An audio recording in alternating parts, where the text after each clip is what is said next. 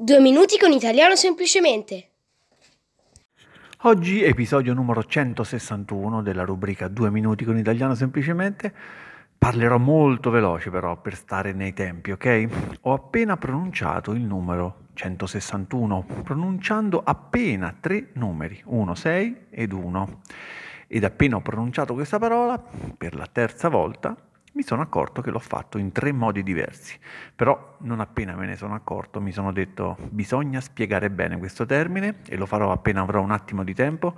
Ecco, adesso che ho appena iniziato a registrare questo episodio mi sono appena accorto che esistono 4 diverse modalità di utilizzo e non 3. Immagino che sarete appena confusi, ma vedrete che non appena avrò terminato tutto sarà più chiaro.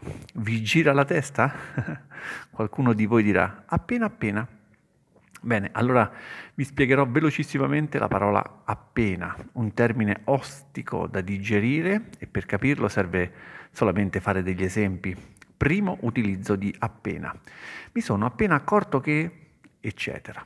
Ho appena mangiato, abbiamo appena visto Maria, avete appena finito, eccetera.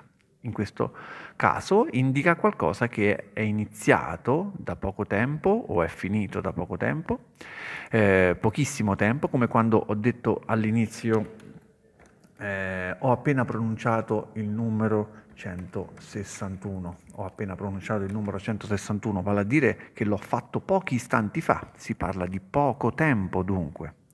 Ok? Secondo utilizzo. Ho mangiato appena una mela. Lavorerò appena 2 ore. Ho pronunciato appena 3 numeri. Ho studiato appena un'ora. L'episodio dura appena 2 minuti.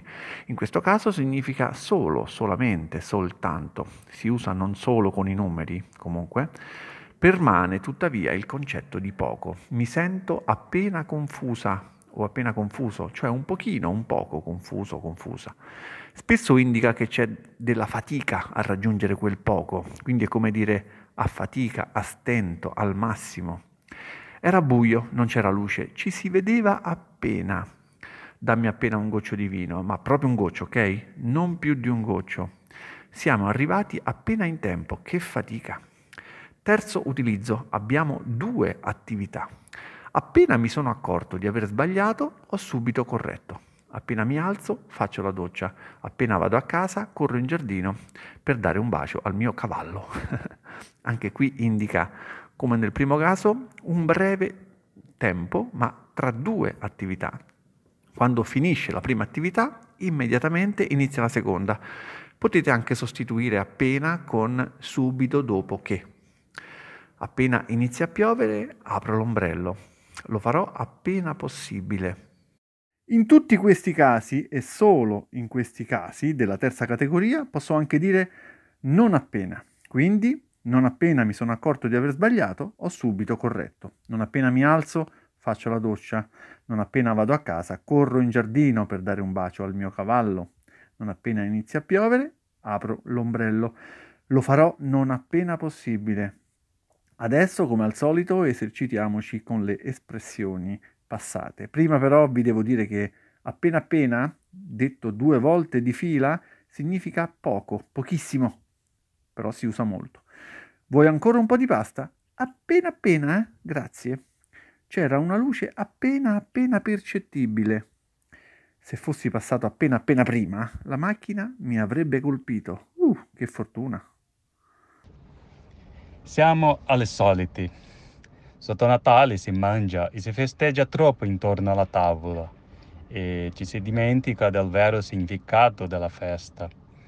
E dire che si rischia di accusare il colpo se la bilancia farà venire a galla la nostra esagerazione.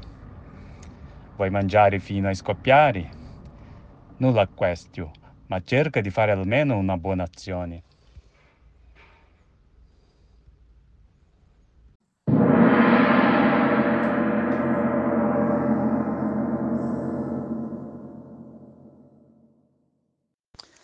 L'inizio e/o la fine di ogni episodio dei 2 minuti con italiano semplicemente servono a ripassare le espressioni già viste e sono registrate dai membri dell'associazione. Se vuoi migliorare il tuo italiano, Anche tu puoi diventare membro. Ti aspettiamo.